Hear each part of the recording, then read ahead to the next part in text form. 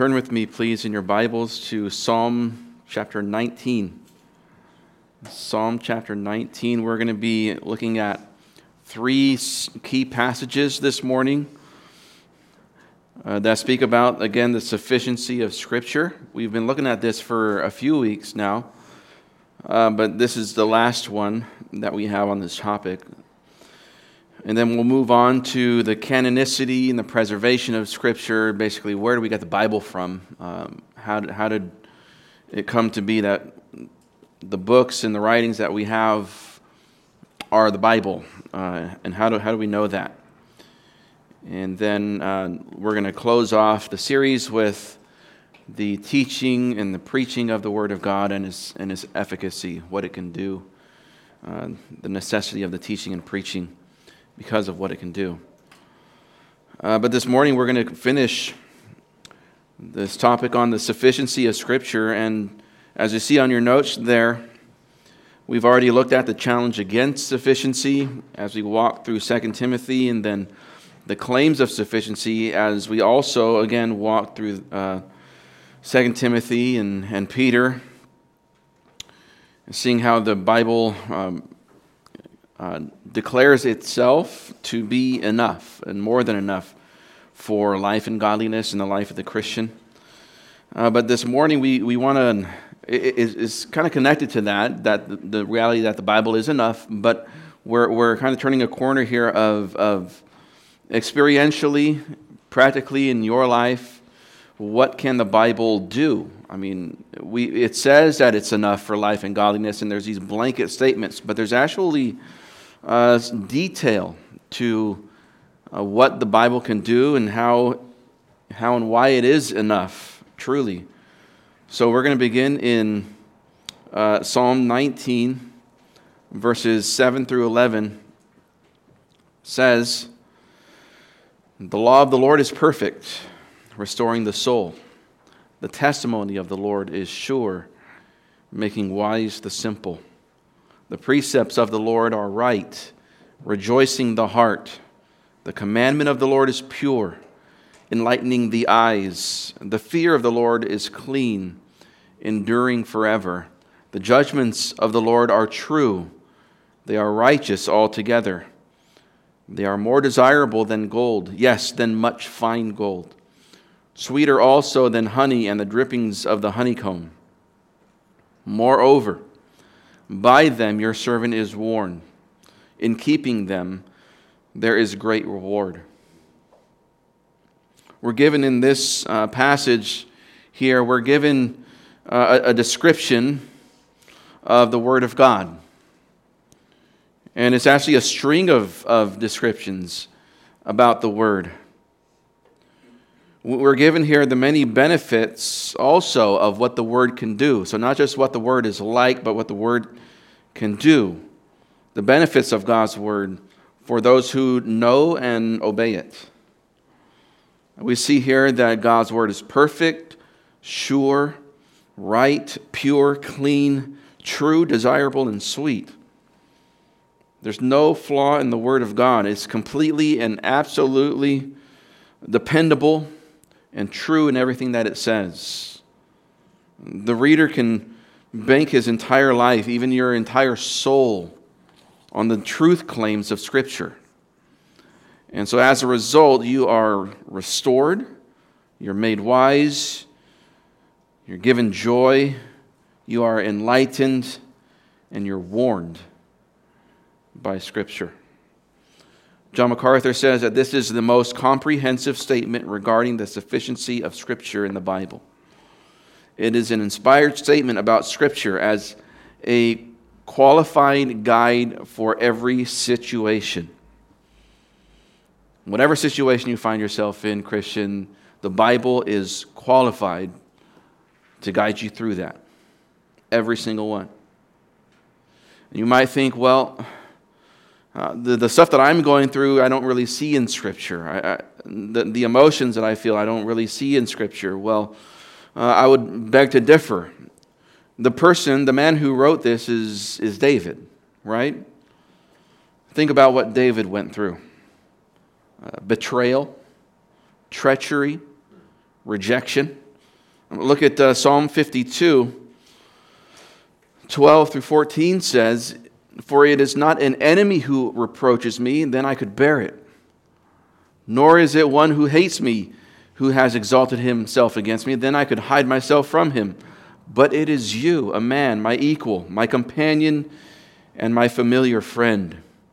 We who had sweet fellowship together walked in the house of God in the throng." You see, David was betrayed by those closest to him. So yes, he knows exactly what you're going through. He went through the emotions of guilt and anxiety and depression. Psalm 6:6 says, "I am weary with my sighing. Every night I make my bed swim. I dissolve my couch with my tears." What emotion or emotions are in this verse? What do you see? What's that? Exactly. This it's a deep sadness, though, right? It's this kind of sadness where it's not just surfacey and it kind of fades away. It keeps him up, and he's sobbing all night, where he dissolves his couch with his tears. He makes his bed swim with his tears. And so much so that he is exhausted from his sadness. Have you ever been there? Where you're so sad, you've been sad for so long that you're just tired from being sad. David went through that. Psalm 32, 3 and 4 says, "When I kept silent about my sin, my body wasted away through my groaning all day long. For day and night your hand was heavy upon me. My vitality was drained away as with the fever heat of summer." You see, we see here the fact that the spirit, the soul of a man is closely entwined with the body of a man, right?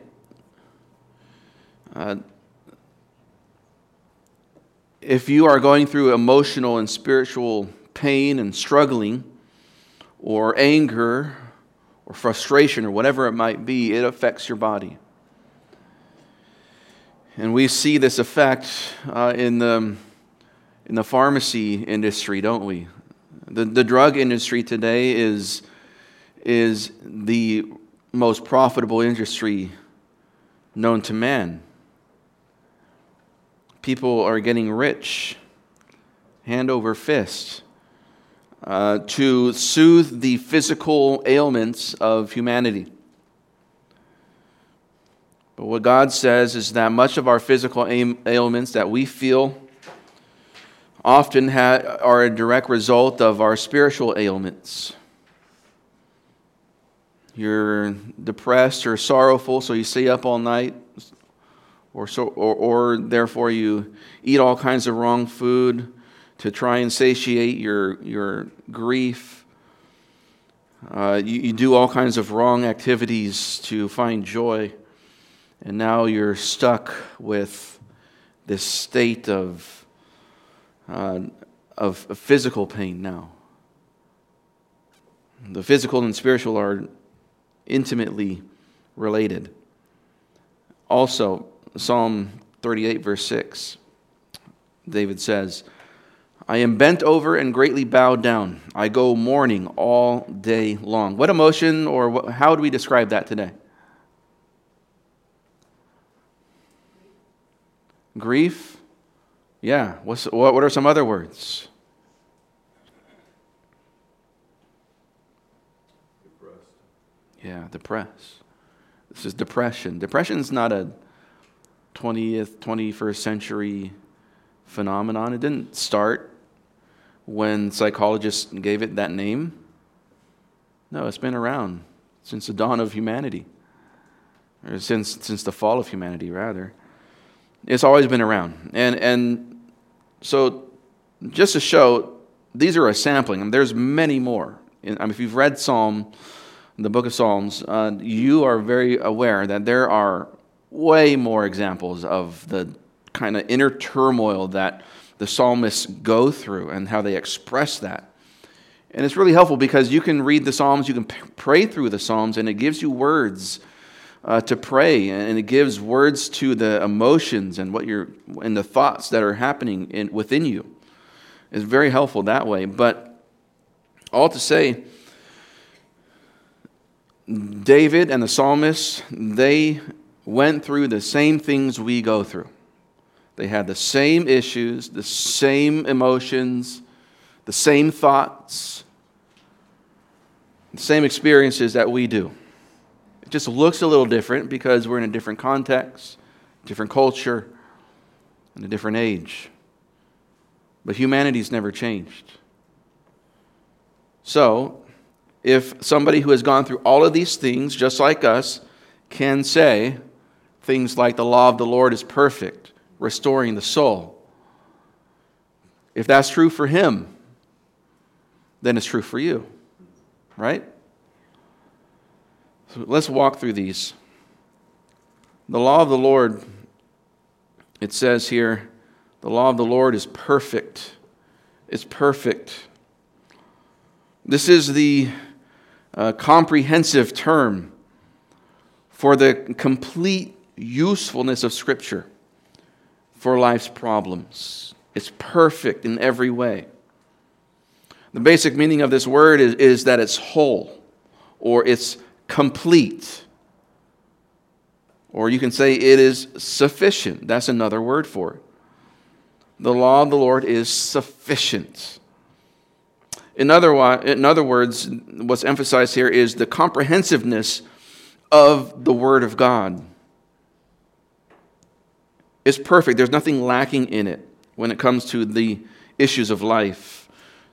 The Scriptures cover all aspects of any given issue, especially when it comes to you and what you're going through and what you're feeling. The law of the Lord lacks nothing in order for you to be what you ought to be. We'll see that a little later on in 2 Timothy 3, that you have everything in Scripture to be what you ought to be. I've had people come to me and say, well, I don't know if God can change me. I don't know if God can change him. I don't know if God can change her. Well, if they're a Christian and if you have the Bible, then they have enough to be what they ought to be. You might think, well, you don't know my past. If you have the Bible, you have enough to be what you ought to be. You don't know what I have to deal with, Pastor. Well, if you have the Bible and the Holy Spirit, you have enough to be what you ought to be. In other words, there's no excuse. There's no excuse. God's Word is law. It's law. We're just we're highlighting some things, we're not going to touch every single word here, but some key ones. And by the way, this is adapted from MacArthur and his insights, along with my old pastor's insights and some of my own. So most of this is not original thoughts. I don't have an original thought. I don't have an original bone in my body, my old pastor used to say. The law of the Lord, it's law. It's law. It refers to the fact that Scripture is authoritative. It's law. It's not just it's not that David or the psalmist needed another word to, instead of the Bible. And, if he didn't switch out law and the precepts and testimony, if he didn't switch out the words, it'd be just redundant. No, these words matter. It's law. It is authoritative. The Bible is the final word. It has the final word on the matters of what they treat. If the Bible says something about a subject, if it says something about depression or anxiety or marriage or gender or sexuality or sin, if it says something about time, money, it's the final word. It's the final word. Nothing else needs to be said. All of Scripture is called law in this sense. All Scripture. And it's not just the Old Testament, it's the New Testament. It's the teachings of Jesus. It's the teachings of the apostles. All of it. So it's perfect. It's law. It's sure also. It is sure. The Bible is sure. That means that it's unwavering. It's immovable. Right? Those are the negative ways to say it, but positive ways, it's reliable. It's reliable and trustworthy. We spent a lot of time on that subject a couple months ago. The Bible and the teachings of Scripture are a sure foundation for you to build your life on. That's what this is getting at. It's a solid foundation. Not only this, but it makes wise the simple. It's a nice way of putting it. It makes stupid people smart. It makes fools into wise men.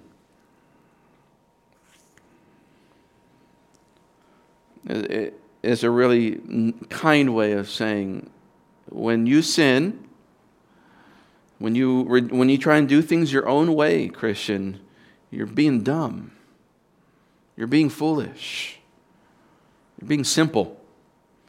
But go back to the Word of God. Go back to God's Word and be made wise.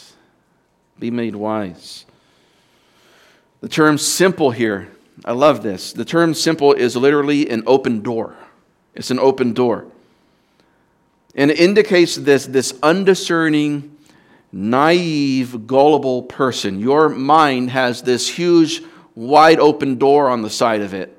And anything can come in, anything can go out, right?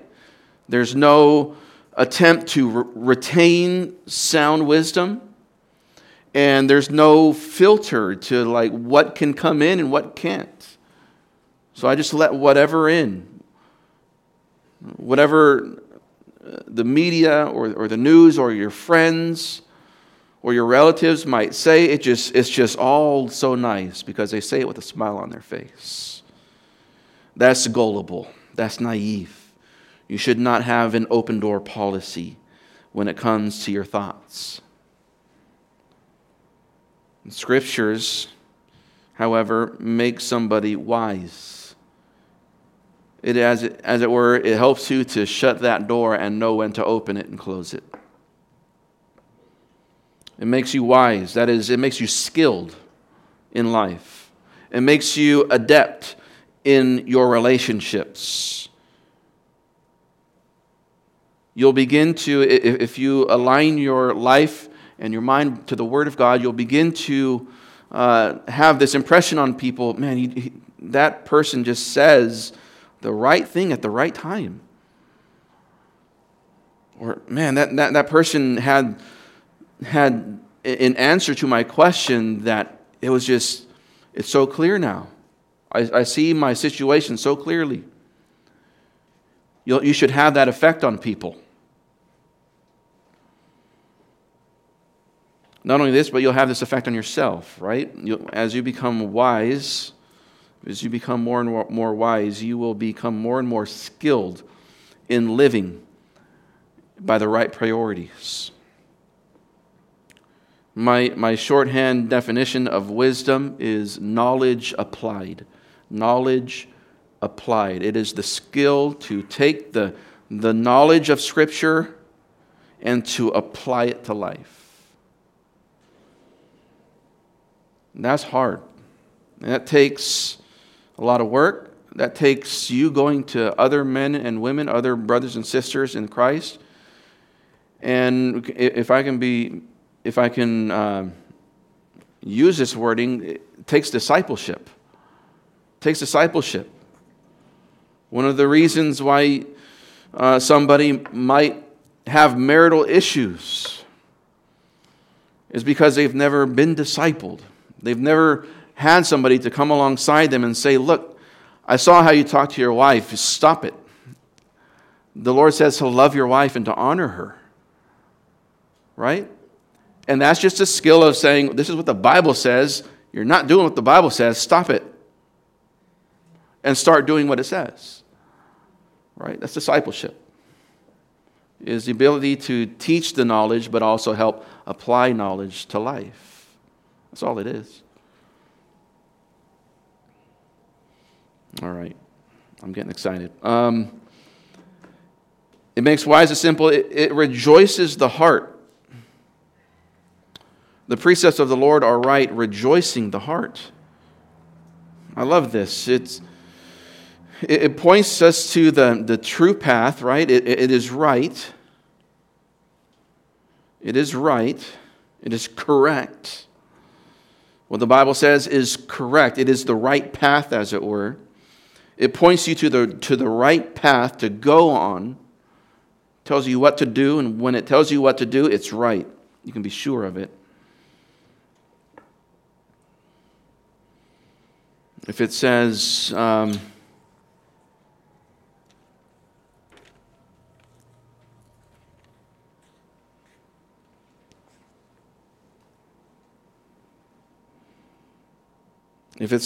lay aside falsehood, speak truth, and you're not sure if I should tell the truth in this given situation, and the Bible says speak truth, tell the truth.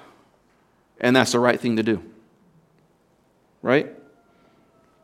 If it says, don't let the sun go down on your anger, and you're tired, it's been a long day, but you're angry with your spouse, you're not sure if this is worth staying up and working out with your spouse before you go to bed, and you go to the Bible and it says, don't let the sun go down on your anger, then stay up and work things out.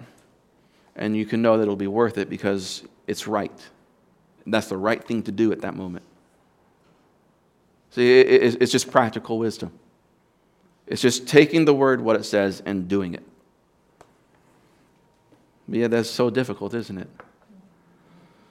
It's so hard to do this. Nonetheless, because it's right, because it is the correct thing to do, it always guides you rightly. Because of that, the Word of God enables us by Christ's power to be joyful, no matter what our given situation is, because we know that we're obeying the Lord. It gives us the power and the ability to deal with things like depression and anxiety and fear. That's what it means to rejoice the heart. Despite your circumstance, your heart can be rejoicing, not bogged down in depression, not distracted with anxiety, and not crippled by fear. You can be filled with joy as you go to the Word of God. It is pure, enlightening the eyes. It is pure, enlightening the eyes. This refers to, of course, something that is clear, right? When it says that it's pure, it's clear.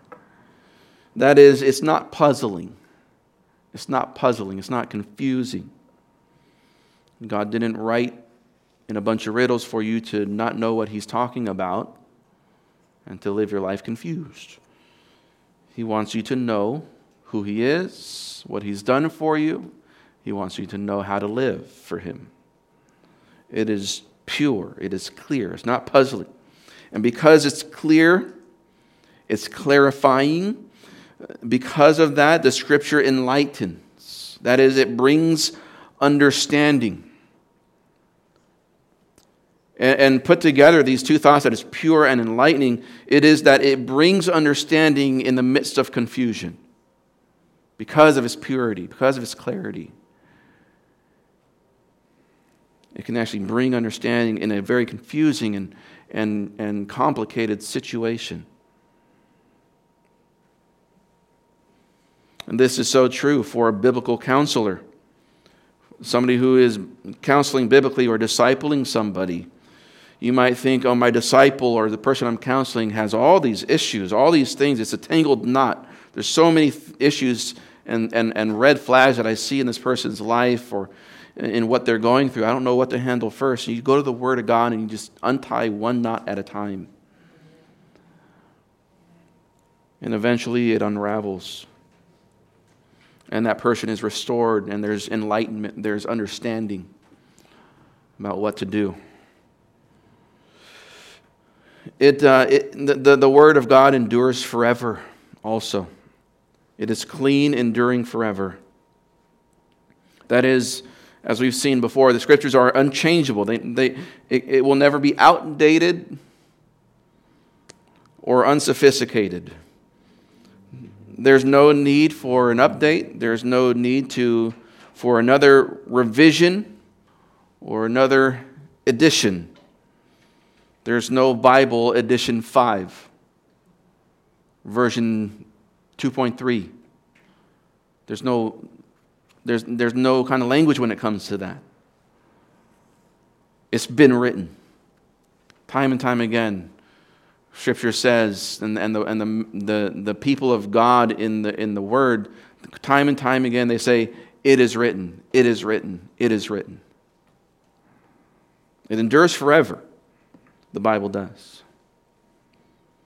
And this is because it originates from the omniscient God, right?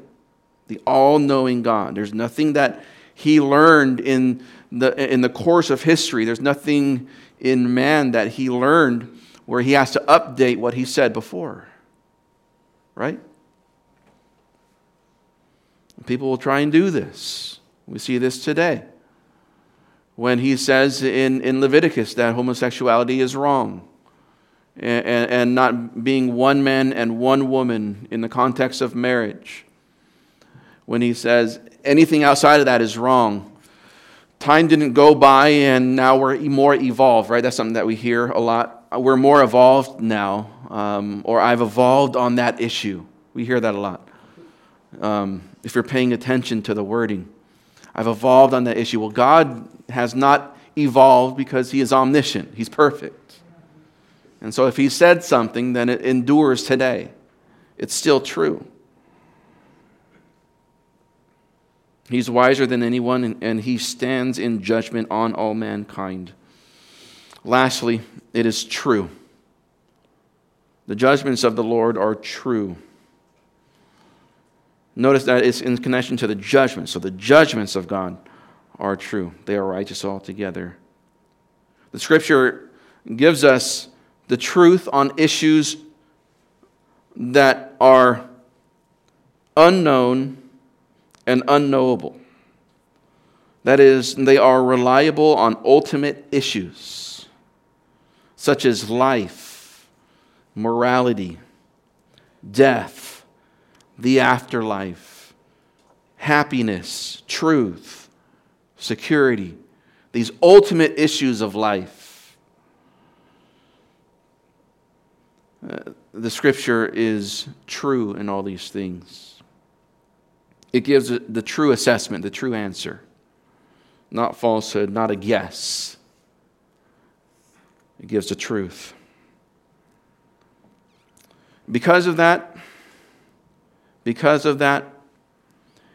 it is more desirable than gold. Yes, much fine gold. Sweeter also than honey and the drippings of the honeycomb. There's a difference here between gold and honey, right?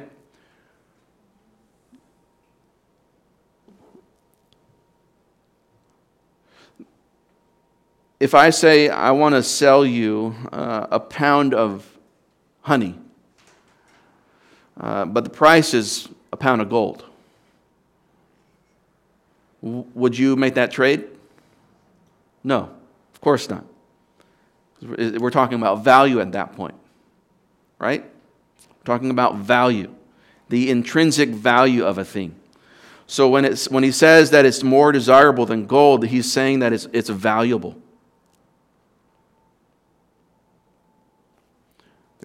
There's intrinsic value there. It's worthy of something. I wouldn't trade my copy of God's Word for a pound of gold. You have to have that mentality. But this sweeter, right? It's more desirable, it's more valuable than gold, but it's also sweeter than honey. Can you put a price tag on how sweet something is? No, right? No. This is subjective, right? This is how much you delight in it. So if gold is desirable, then honey if gold is desirable and valuable, then honey is sweet and you could say precious. Right? So the value is speaking about the objective.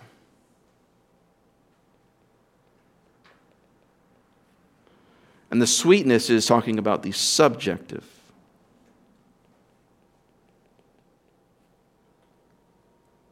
Do you understand that? Objectively, the Bible is highly valuable. Just looking at what it is, at the fact that it is, this list that I went down before, the fact that it is perfect, sure, right, pure, clean, true, right? That makes it valuable, objectively. But also, subjectively, what it does to me, the impact that God's Word has on me, and what I experience through it. When I, as it were, taste and take in the Word of God, there's a subjective sweetness because of the result. I'm restored, I'm made wise, it gives me joy, it gives me understanding. See, there's that subjective side. So all through these verses, there's been this objective reality of the Word of God and the subjective experience of what the Word of God does in my life. And he combines those two realities here in this verse and says, it's valuable as gold, more valuable than gold, even much fine gold, refined gold, and it's sweeter than the sweetest thing in the world. I love it. I delight in it. I take pleasure in the Word of God. Christian, that needs to be your attitude when you come to God's Word daily, and I hope that you do that as you come to God's Word daily, that you would come with this attitude, this is I wouldn't trade this for another rerun of Family Matters, right? I wouldn't trade this for anything in the world. And I love doing this more than I love a good nap. I love being in God's Word. It's sweet. It's precious. May we have that heart, amen? All right, Hebrews 4. Verse 12. I've been yapping, so can somebody please read Hebrews chapter 4, verse 12?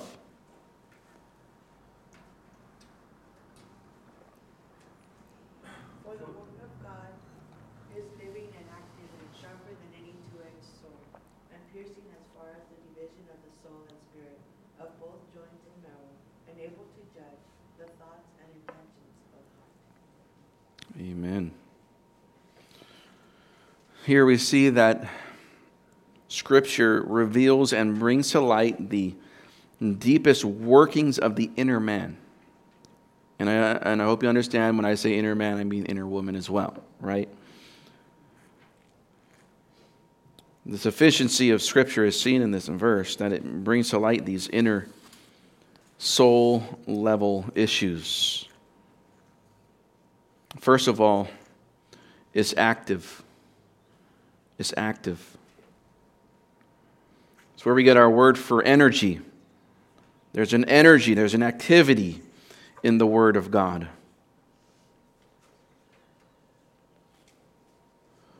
It is at work. It's operative. Have you ever experienced that when you sit underneath the teaching or the preaching of the God's Word? It's like God is just operating on me. He's doing heart operation. He's just picking me apart and showing me things I've never seen about myself, and He's just filleting me open.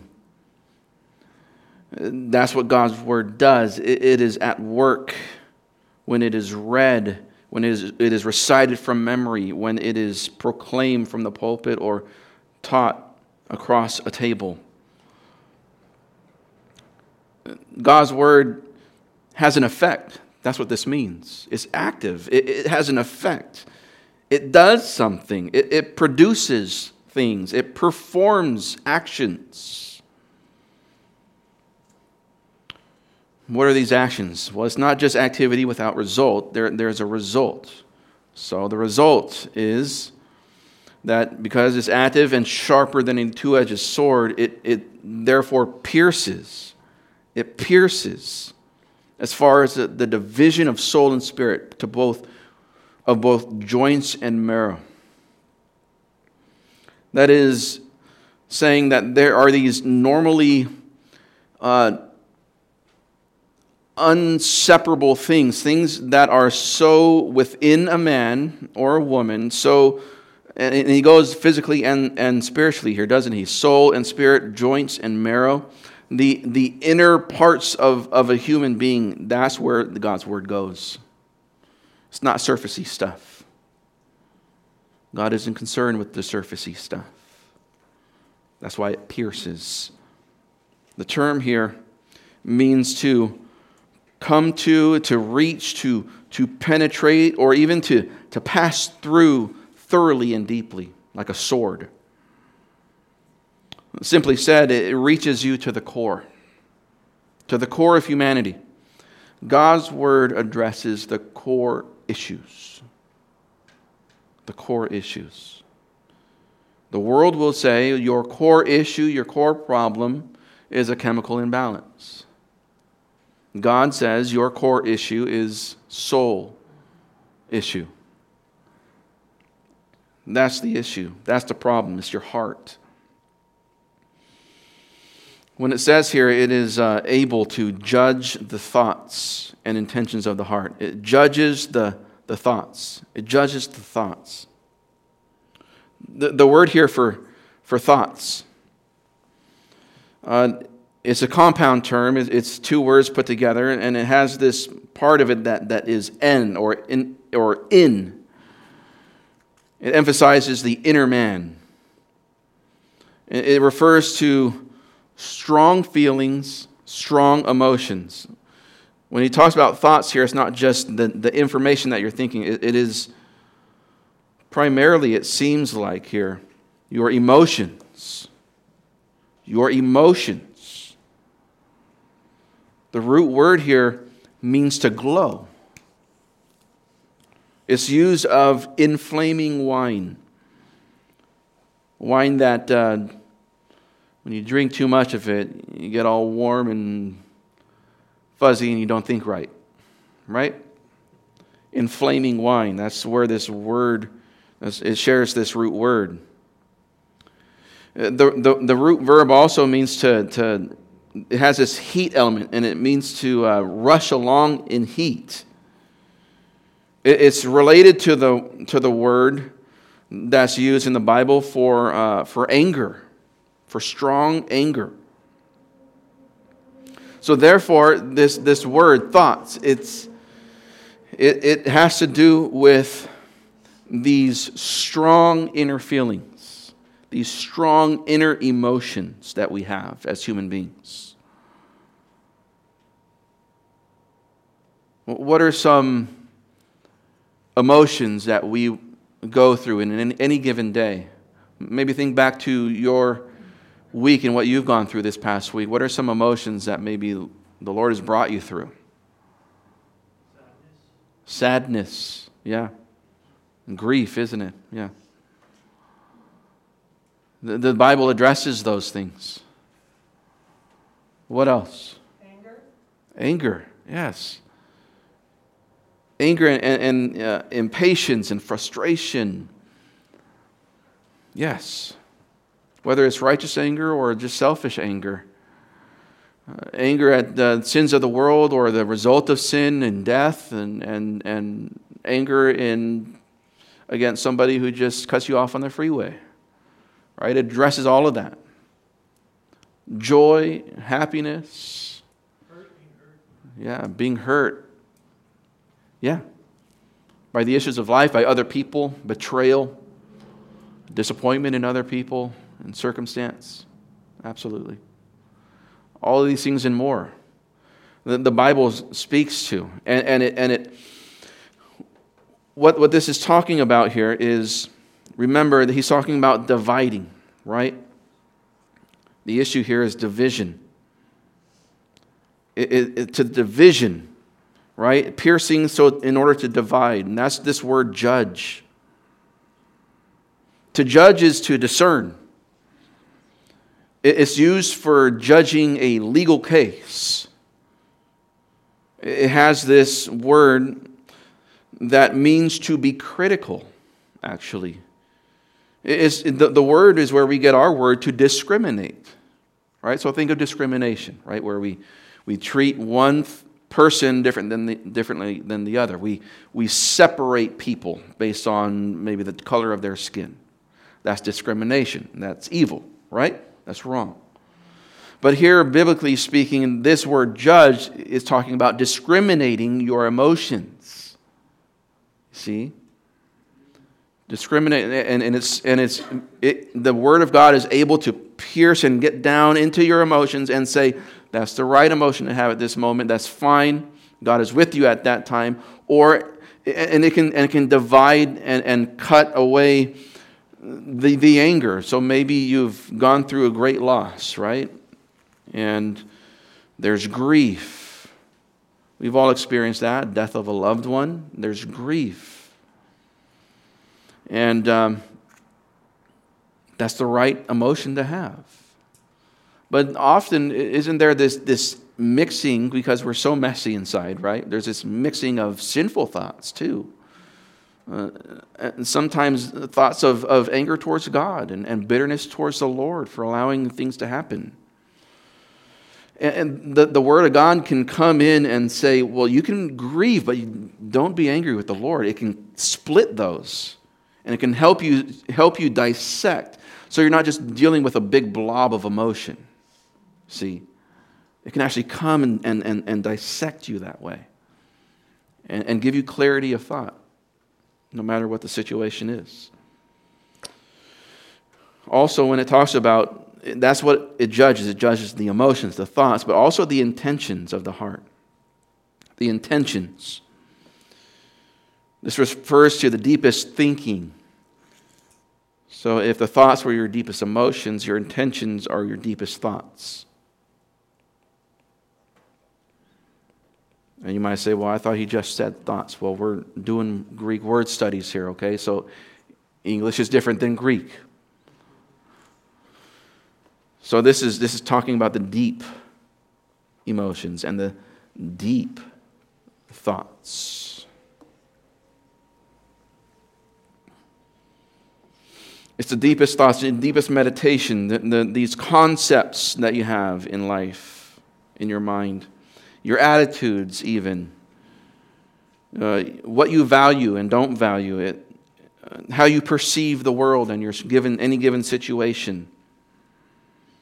This refers to the way a person sees and understands things.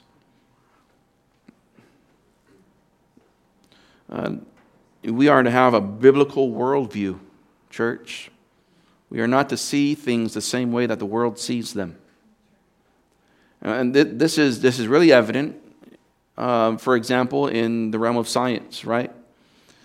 You'll have two men, and I've seen a debate between two men, many of them, and you'll have two scientists, right, with degrees and education and all that stuff, all the letters behind their name. And they have the same body of evidence, but two completely different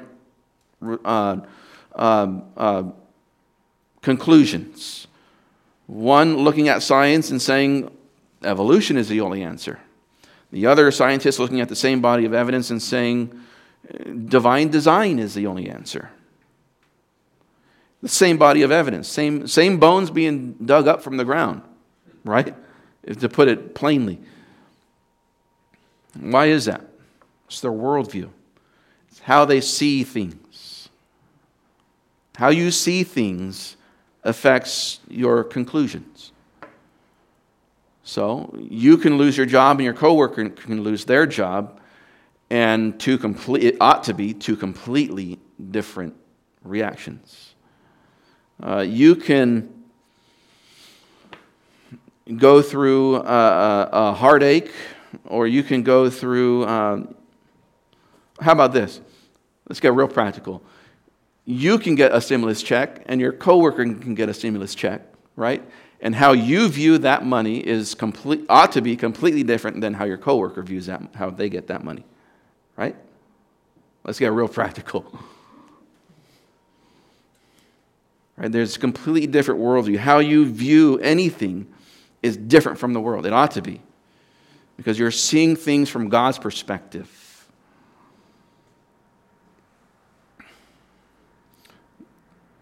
So this is the intentions, the deepest thoughts of the heart. This is how you think. The Scripture exposes our sinful thinking so that we are face to face with ourselves and our true values, our true priorities, our true attitudes. Right? If we start to react to things like a stimulus check the same way our coworkers are reacting to them, the Word of God ought to come as you're reading God's Word and hearing it preached and taught. It should come and say, wait a minute, right? Aren't you a steward? How would God have you use that? Is it all about me? No. But am I to live as a monk? No. There's somewhere in between. But those sinful, selfish values, priorities, and attitudes is what the Word of God can come and divide and cut away.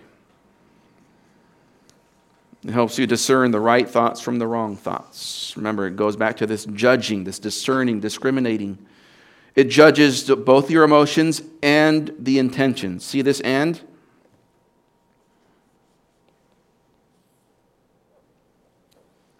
So it judges the thoughts, and it judges the intentions. See that? Judges your emotions, and it judges your thoughts, your deepest thoughts.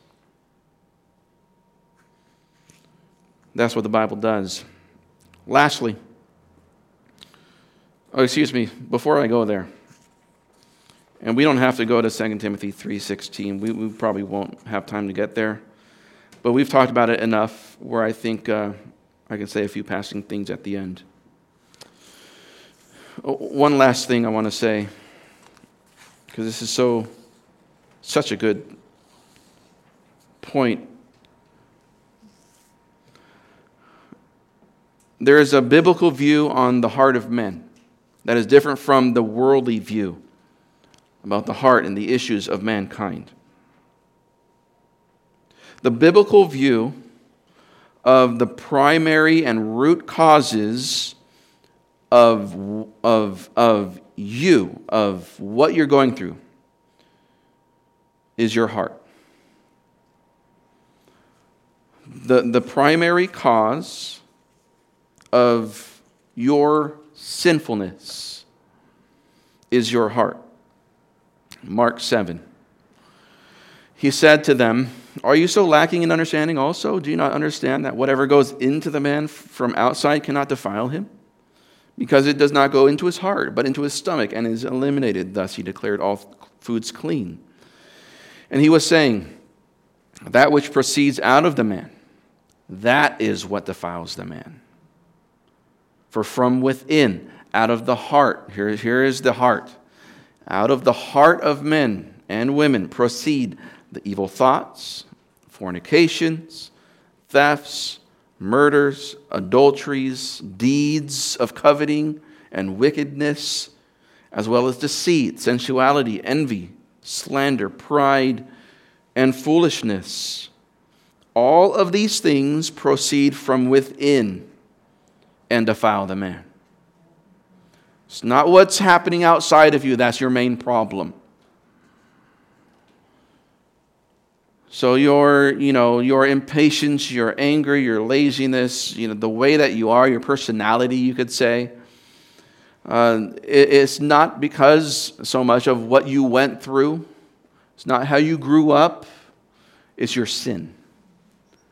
It's your sin. Now, of course, there's verses like Proverbs 13:20 that says, "He who walks with wise men will be wise, but the companion of fools will suffer harm." Some of us grew up companions of fools, had a lousy father or mother or sibling, and you were forced to be a companion of a fool because you had to live with them for years, right? So yes, of course, if you grow up a companion of a fool, you're going to suffer harm. They're going to rub off on you. It's going to affect how you come out, right? The other end of adulthood. Of course, you'll suffer harm. But the main issue, again, is what comes out of you. It's those inner sins, those sins that come out in any given situation. When somebody cuts you off on the street, when you burn your toast, when your wife makes a not so savory meal, when your kids disobey you, when you stub your toe, right? Or when a loved one dies, or when you get the painful prognosis from your doctor, when you lose your job, whatever the situation, it comes from within. Your main issue is what's inside of you. And the Word of God is able to dissect and discern and to give you clarity of what's going on inside of you. So go to the Word of God. If you are somebody who is often controlled by their emotions or controlled by any given situation, and that shows up in anxieties and depressions, right? And fear, panic attacks. That's where it shows up. If that's your bent, then pour yourself into the Word of God. Get clarity to any given situation that you're going through. And God will help you to navigate those things. He'll give you wisdom, as we saw.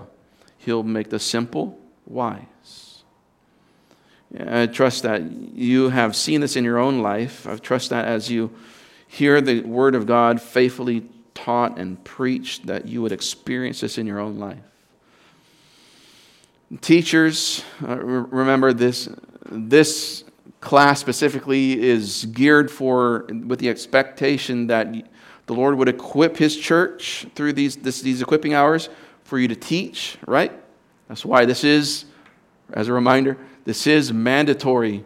If you teach anywhere, you have to be here, right? And that's in any ministry, nursery on up, okay?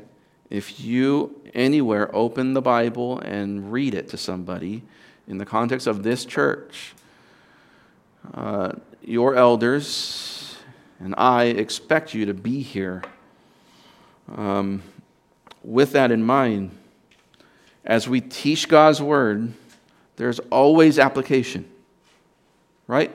Because remember, how do we start this time? The Word of God is all of these things, but it also does all of these things. The Word of God is active, producing a result, right? Psalm 19, Hebrews 4.